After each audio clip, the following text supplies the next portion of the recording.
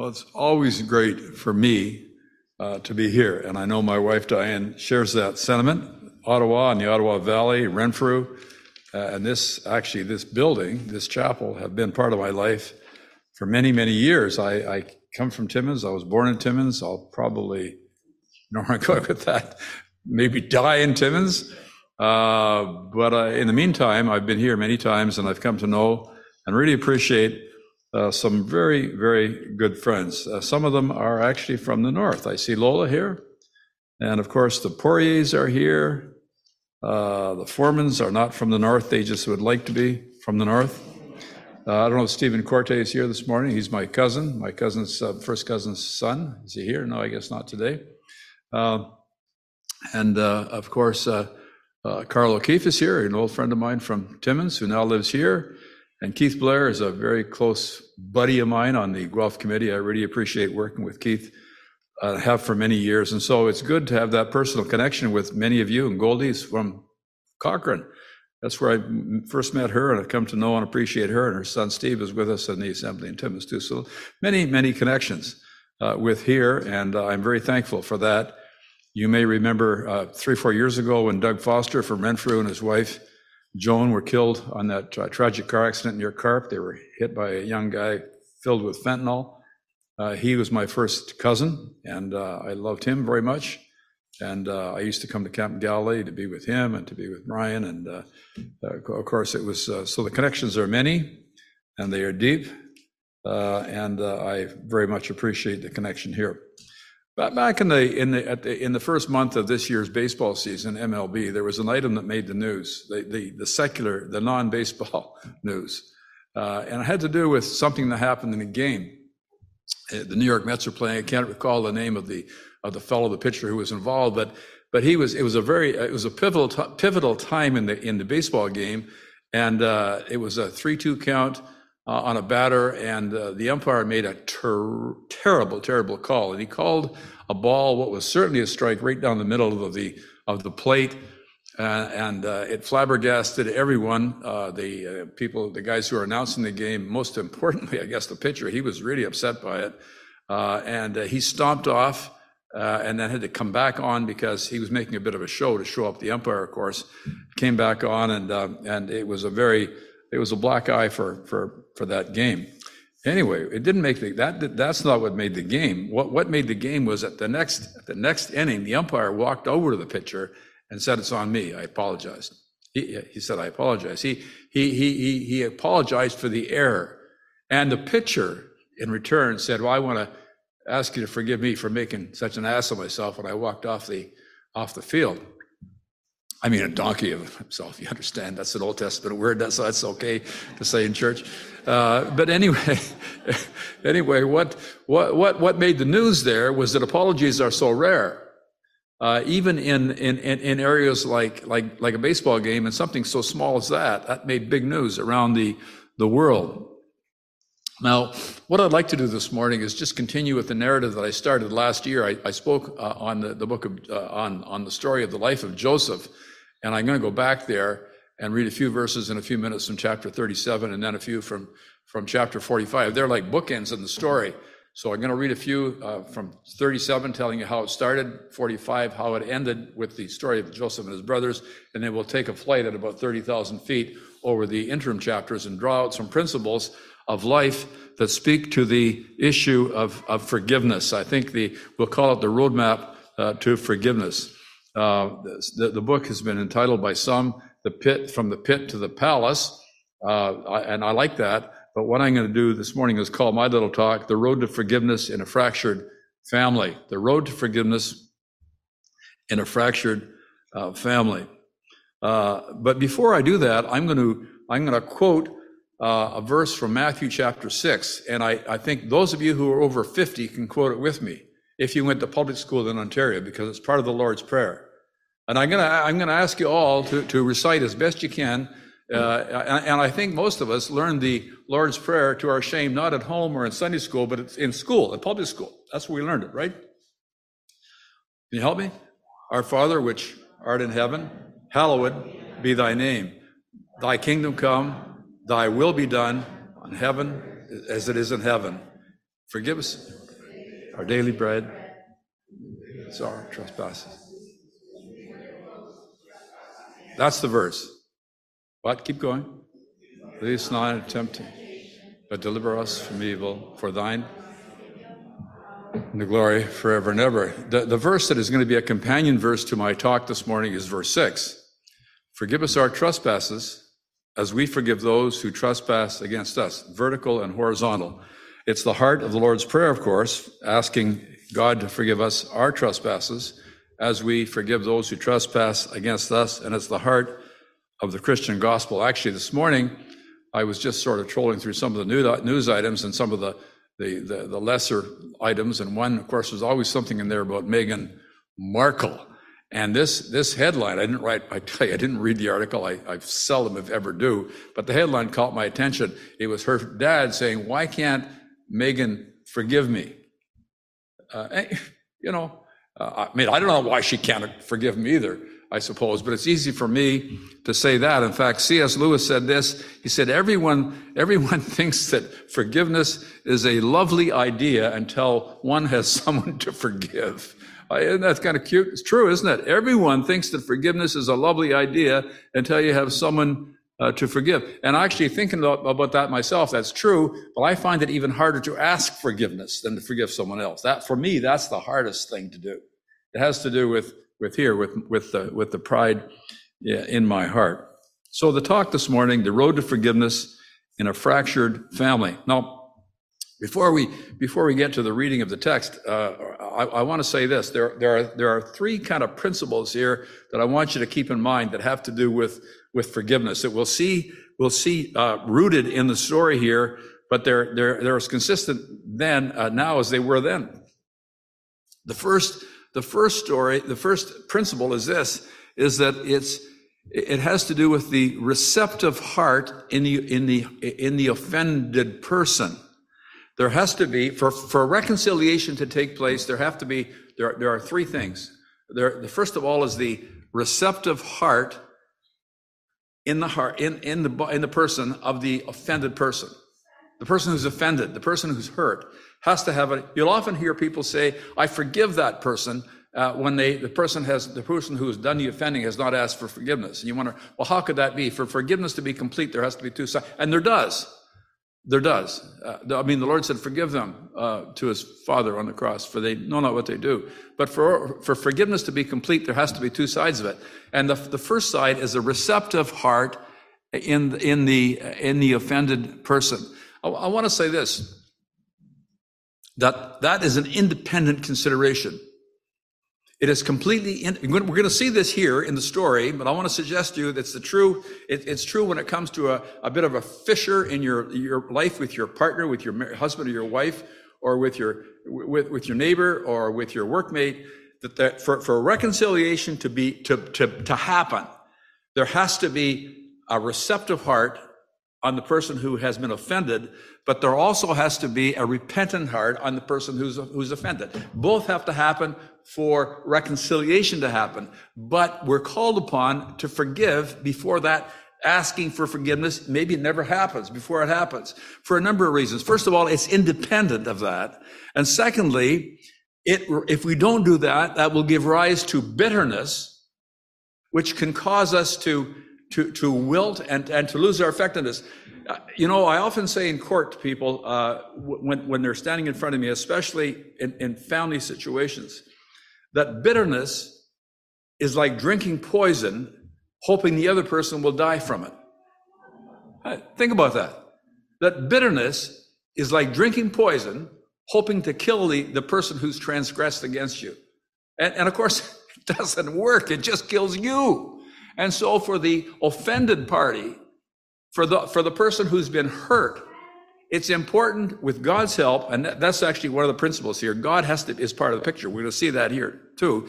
It's important to really appreciate and understand that for forgiveness to take place, the offended party has to be open to that and has to effectively offer, at least not necessarily by approaching the other person, sometimes that's impossible, but with God's help to develop a heart of forgiveness and forgetfulness in a sense. So there has to be a receptive heart. And and by the way, that's not easy, is it? And I'm going to read a couple of from a couple of stories here. The first is from a guy by the name of Simon Wiesenthal. You've heard of him? He's the Israeli guy who's been the Nazi hunter over the years, and he was himself in a concentration camp. And he's a man who's pursued Nazis all of his life. I think he died recently. And this is what he said. He wrote a book, a well-known book called The Sunflower, subtitled On the Possibilities and Limits of Forgiveness. Now he's saying there are limits to forgiveness, and I think as human beings we'd all agree that that's not a rash or a strange thing to say. But in the book, he tells of how as a Jewish prisoner in a concentration camp, he was summoned to the deathbed of a concentration camp guard. And he went in there, and the guard surprisingly asked him as a prisoner to forgive the guard, the guy was dying, to forgive him for what he was a part of. And Wiesenthal left the room without a word. He didn't, in other words, did not offer forgiveness. He couldn't do that. And years later, after the war had ended, he asked himself whether he had done the right thing. And in the book, there are 53 responses from different people, all sharing their views as to whether or not he had done the right thing. But the book, the title really tells you where he was at. It's called The Sunflower, on the Possibilities and Limits of Forgiveness. And I think human beings would say, I understand that, especially if I had family. I've got a good friend in Toronto who has grandparents. They were gassed in Auschwitz. And you know, it's easy for me to say, you know, you should resolve that. But it's very, very difficult for people who have been through it. And the next story involves a woman who also was in a concentration camp. Her name is Corrie ten Boom. You're probably thinking I'm going to maybe refer to that already. And she, of course, and her dad and her sister Betsy, you've read The Hiding Place, or you heard of the book, you know what it's about. They were Dutch. Betsy and Corrie were young people during the Second War, and their dad, I don't know where their mother went. She may have died before that, but they were hiding Jews in their home. And Corrie and her dad and her sister Betsy were taken prisoner, and they went into a concentration camp there and were treated terribly. In fact, Betsy died there, and her dad died there, and she escaped simply because the war ended before they could kill her. But it was a terrible time of torture and demeaning behavior that the Nazis, of course, saw these people as being, including them, as being subhuman. And of course, they did this. They hid the Jews because they were believers in the Lord Jesus, and they realized they had to do this because it was right to do this, and that the Jewish people were God's people in a very special way in any event. And after the war, she was speaking. She would speak about her experiences as a prisoner of war and as a believer. And this is what she writes in The Hiding Place. And that's when I saw him working his way forward against the others. The moment I saw the overcoat and the brown hat, the next I saw a blue uniform and a visored cap with a skull and crossbones. It came back with a rush. The place was Ravensbrück concentration camp, and the man who was making his way forward had been a guard, one of the most cruel guards there. Now he was in front of me. His hand was thrust out. He said, "A fine message, Fraulein. How good it is to know that, as you say, all our sins are at the bottom of the sea." And I, who had spoken so glibly of forgiveness, fumbled in my pocketbook rather than take that hand. He would not remember me, of course. How could he remember one prisoner among the thousands of women? But I remembered him. I was face to face with one of my captors, and my blood seemed to freeze. "You mentioned Ravensbrück in your talk," he was saying. "I was a guard there." No, he didn't remember me. But since that time, I've become a Christian. I know that God has forgiven me for the cruel things I did there, and I would like to hear it from your lips as well, Fraulein. Again, his hand came out Would you forgive me? And I stood there, I whose sins had again and again been forgiven. I could not forgive. Betsy had died in that place. Could he erase her slow, terrible death simply for the asking? It could not have been many seconds that he stood there, hand held out. But to me, it seemed hours as I wrestled with the most difficult thing I had ever had to do. For I had to do it. I knew that. The message that God forgives has a prior condition, that we forgive those who have injured us. If you don't forgive men their trespasses, Jesus says, neither will you forgive your Father in heaven forgive you. And I stood there with the coldness clutching my heart. But forgiveness is not an emotion. I knew that too. Forgiveness is an act of the will, and the will can help function regardless of the temperature of the heart. Jesus, help me, I prayed silently. I can lift my hand. I can do that much. You supply the feeling. And so woodenly, mechanically, I thrust my hand into the one stretched out in front of me. And as I did, an incredible thing took place. That started into my shoulder, raced down my arm, sprang into our joined hands. And then this healing warmth seemed to flood my whole being, bringing tears to my eyes. I forgive you, brother, I cried, with all my heart. For a long moment, we grasped each other's hands.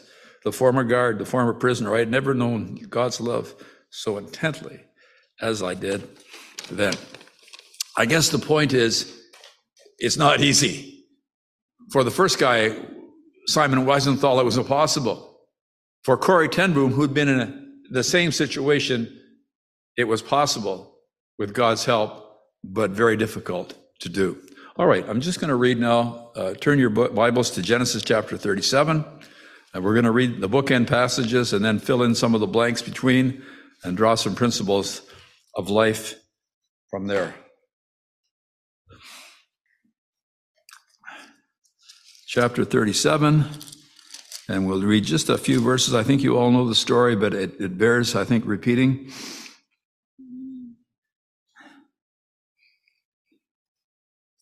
Verse 24, then the brothers, they took him, that is Joseph, and cast him into a pit, and the pit was empty. There was no water in it.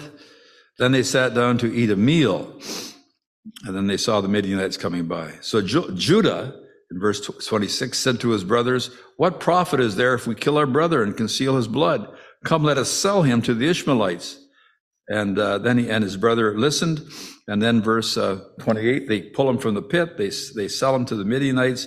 They receive 20 shekels of silver. I assume there were 10 of them there. That's 2 shekels each. Put them into their pockets and watch their brother go. And as you read the story, the narrative, a little later on, we're given some insight into what happened, because a little later on, when they're before Joseph, Judah says to the brothers, and they don't know Joseph could hear, he says, listen, I've been haunted by this for all these years. I can still hear him crying as we lifted him out and pleading with us to do that, but we wouldn't listen.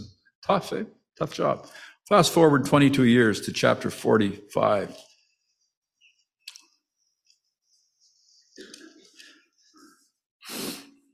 We read verse 44, verse 18.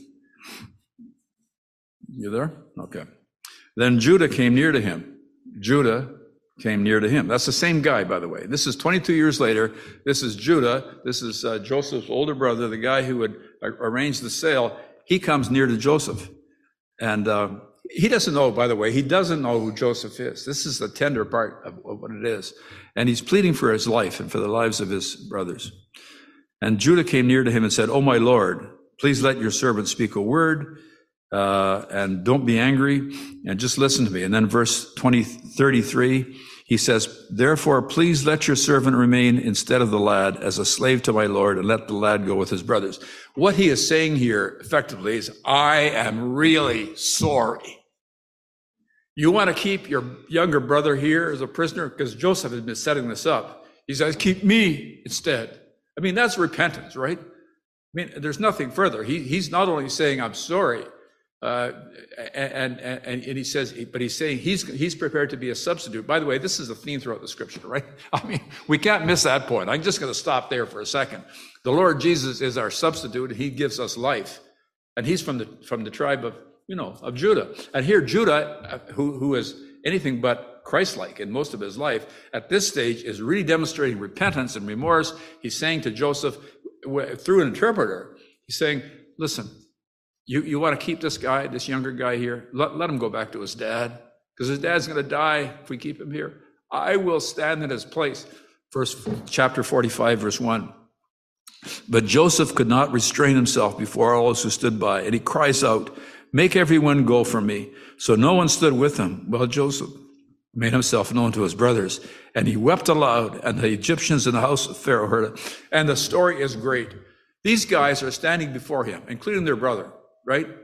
Their youngest brother, Benjamin. They're standing before Joseph, and now Joseph says, he starts to cry, and he weeps, and the whole household can hear it. He says, get out of here, you guys. And these guys are flummoxed, his brothers. They're standing in front of him, and he says to him, I'm him. You know who you're talking to? You know who you've been with all this time? It's me. It's Joseph. And he says, and he goes on to say, he cries and he goes on in the story. It's just beautiful. I'm not going to take too much time to go through it, but he says, listen, God meant this in a way to save you. And you can see the parallels, with Christ, because Joseph is a picture of the Lord Jesus in so many respects. And they're afraid of him. He says, don't be afraid. You come near me. In verse 4 or 5, you come near.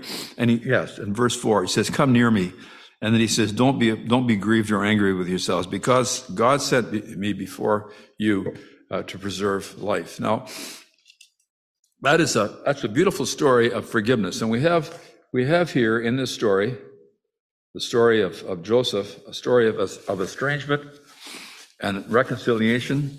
And remember the principles that I talked about earlier. You have a receptive heart in the aggrieved, and that is Joseph. And you have a repentant heart in these 10 guys who had greatly treated him so poorly before.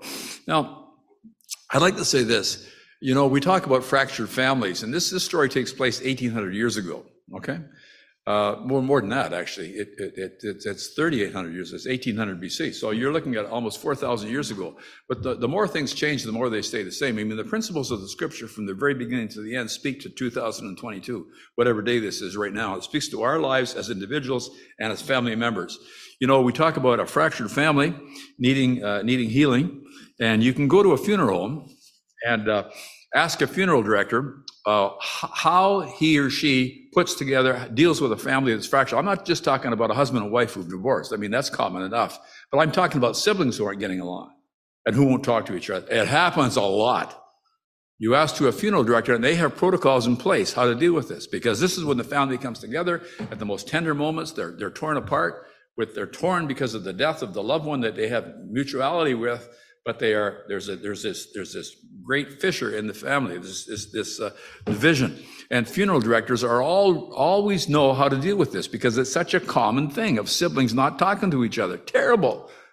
You ask Aaron Rodgers about that. The football player, the Green Bay Packers, big superstar, everything really great about him. His brother gets married, brother and dad and mom invite him to the wedding, hoping to get things together. And Aaron Rodgers says, no, I got to play golf. That's another news item from a sports story. It's interesting. Fractured family. Meghan Markle, her husband, I don't have to go on about that. Listen, talk to your neighbors. Just look into the families that we're all from. And these things are so endemic because we are human beings and filled with weaknesses. And we have problems. And the problems result in fracture. So often. How did it happen here in this story? Well, simple. And once again, the reasons don't change either. You got favoritism. Dad to the sons. Shouldn't happen. The Bible never says that Joseph's dad should have favored him. He did, and did it in ways that were just blatant and were almost guaranteed to produce the result: jealousy, treachery, betrayal, and ultimately a cover-up and lies. What's different today that happened? That's the very same thing, right? So, it happens so often in families and in friendships.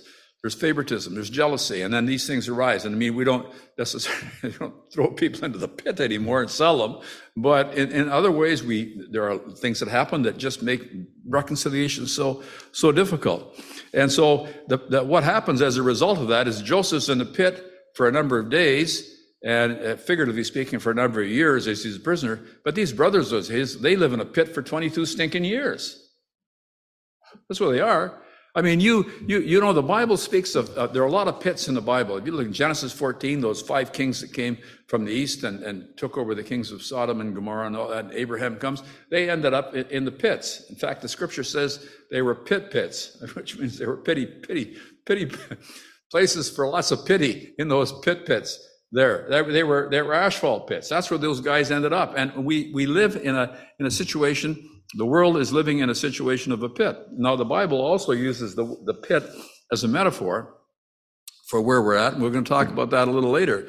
David found himself in a pit. He was in a cave oftentimes, but he was in a pit after he had committed adultery with Bathsheba and caused Bathsheba's husband to die. He pours out his heart in Psalm 51 of contrition. And in that great Psalm 40, he says, I waited patiently for the Lord, and he inclined unto me, and he heard my cry and lifted me out of the miry pit, right? And placed my feet upon a rock and a new song in my mouth.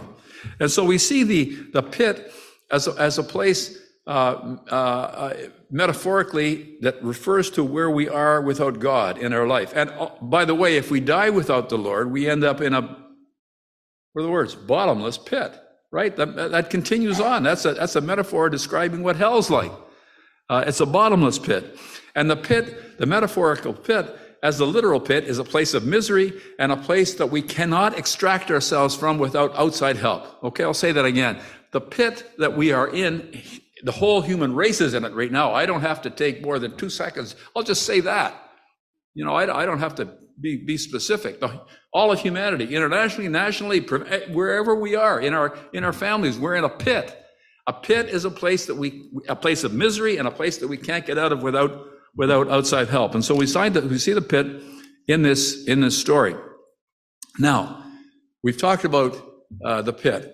And these guys are in a pit for 22 years. They're in a pit when they come before Joseph. Joseph's been in a pit really for a long time, not just a literal pit for a few days, but in the pit of Potiphar's house, in the pit of the jail, before he's raised up to the right hand of the Majesty on high. And I want to suggest this too, that Joseph is such an appropriate picture of Christ all the way through. He's rejected by his brethren who try to kill him. He's sold for the going rate of slave, which was 20 pieces of silver then, 30 when, of course, when the Lord died. And he does it in order to save those very guys who are doing it. But you think of this too. He's in that place of virtual death. He's raised up to the right hand of the Majesty on high, Pharaoh, in that sense. What does he give to these guys when they come to Egypt for their daily bread? He gives them their daily bread, doesn't he? I mean, it's remarkable that as we look through this, and doesn't charge them for it. He puts their money back in their sacks. You know the story about that. And so we have the story here of Joseph, which mirrors the life of Christ. But I want to suggest to you this, that Joseph was a man. He was not God, and he had feelings like we did. The Lord did without sinning. Joseph was a sinner like us. How do I know that? The Bible tells us that all have sinned and come short of the glory of God. And I want to suggest this to you, that it was hard for Joseph to forgive these guys. I don't know if you ever thought of that before. And I can tell you why. First of all, he's not God. Secondly, what would you think? What would you think if you were put into a pit? And the scripture tells us in Psalm 105, I think it's verse 23 or something, that he was shackled. And the verse there has the suggestion that he was shackled and they hurt his legs with these fetters. And the suggestion is they were on for years and years and years, I think 13 or 14 years when he was in Potiphar's house, when he was in the jail. He was shackled. Otherwise, he would have run away. So he's shackled. He's in a pit. He's in a house as a slave. He's in jail, and he's shackled. How would you feel about the guys who started that? But there's more direct evidence than that. We see here when he's 12 years on the throne when they meet him, by the way, and he's about 200 miles away from home. He never goes back to see how his family's doing. You notice that? He doesn't even know that his father's still alive. I mean, I think he's nursing what I think was he nursing some bitterness there? Look, I don't want to stand here and go after him because he's an exemplary guy. But for 12 years, he's at the right hand of Pharaoh, and his family is about 250 miles away in Hebron. He doesn't go back.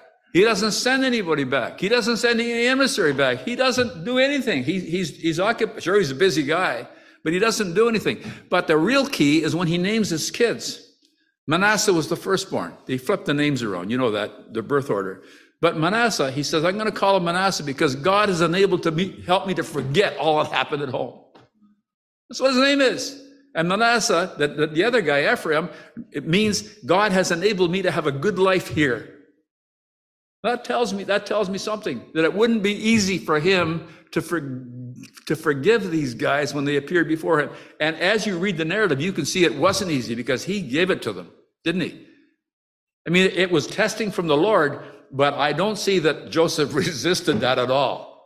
Calling them liars and calling them spies and putting them all in jail for 3 days, sending them home, putting the money and then causing terror in them. Then he came back again and with their younger brother and then puts the goblet in his sack. I mean, listen, Joseph he's upset with this. And so for him, it wasn't easy.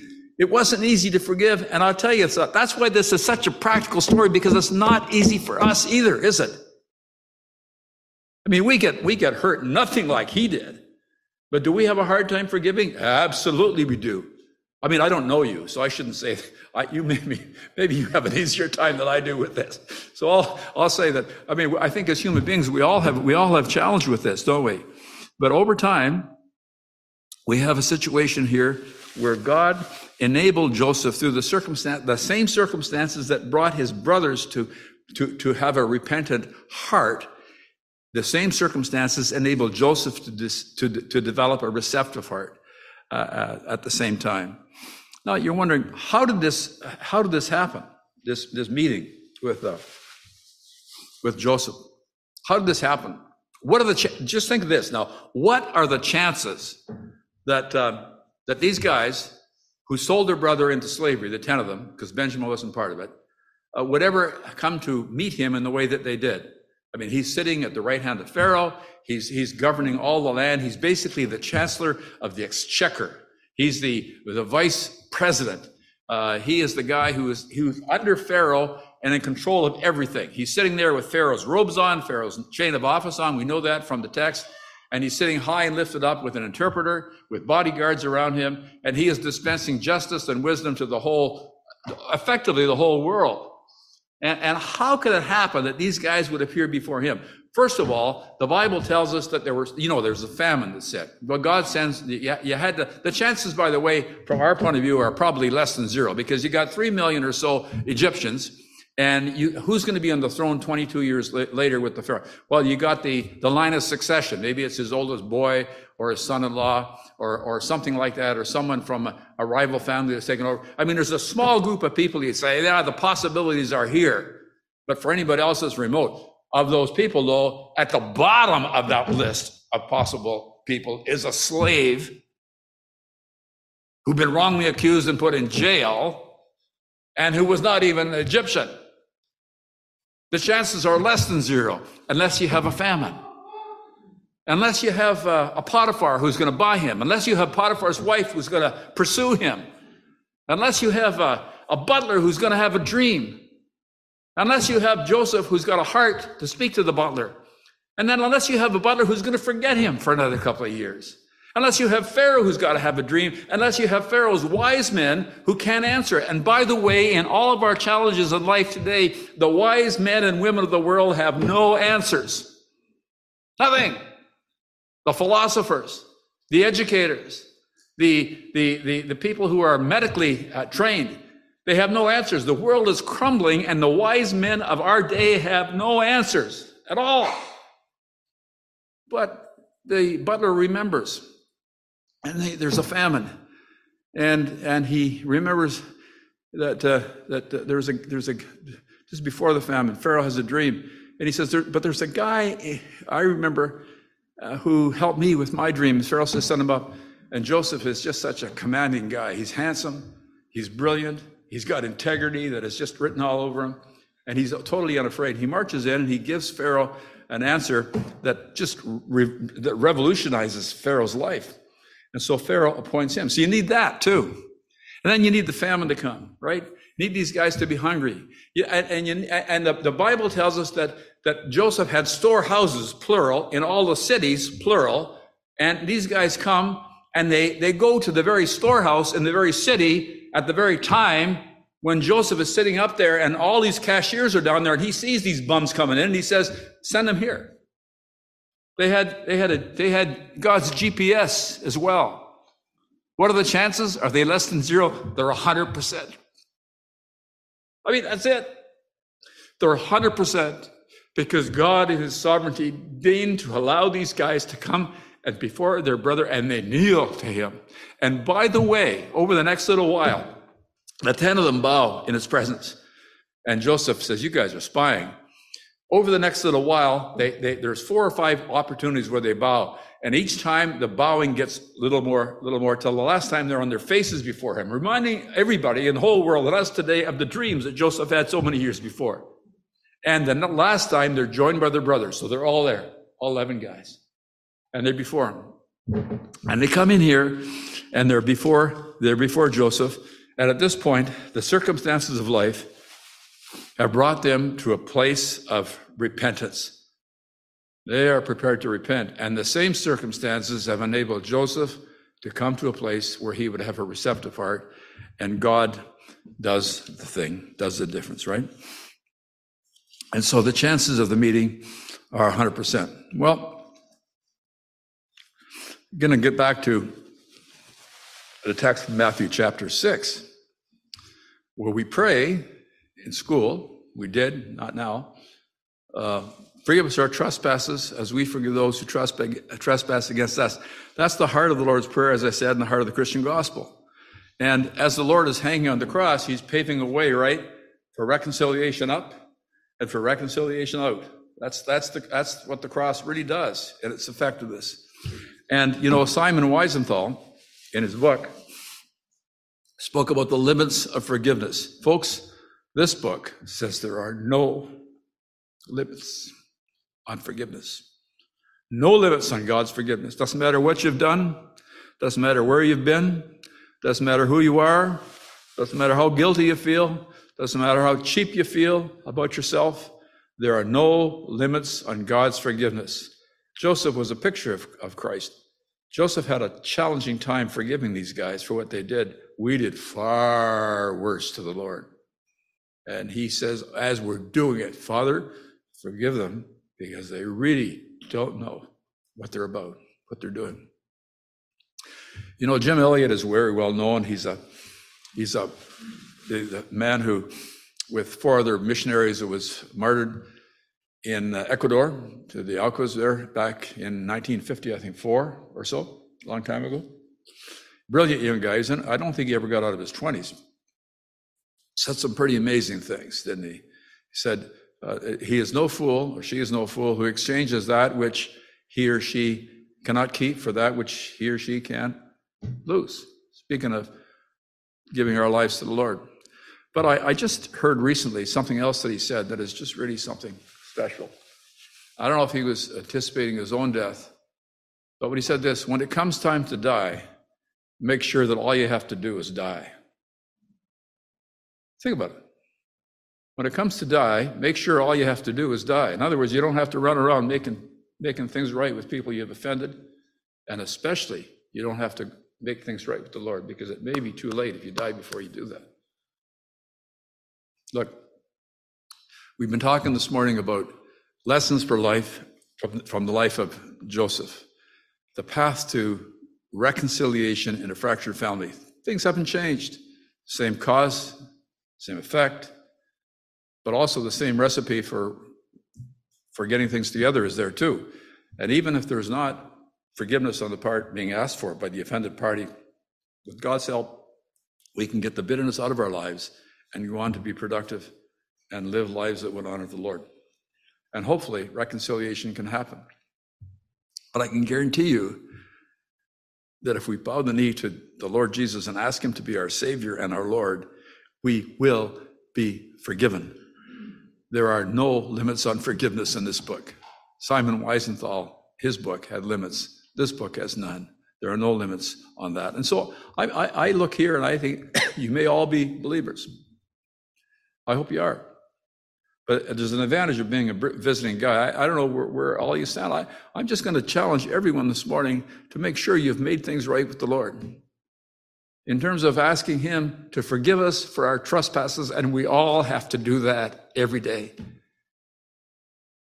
But if we've never asked him to become our Lord and our Savior, I'd like to invite you this morning to do that.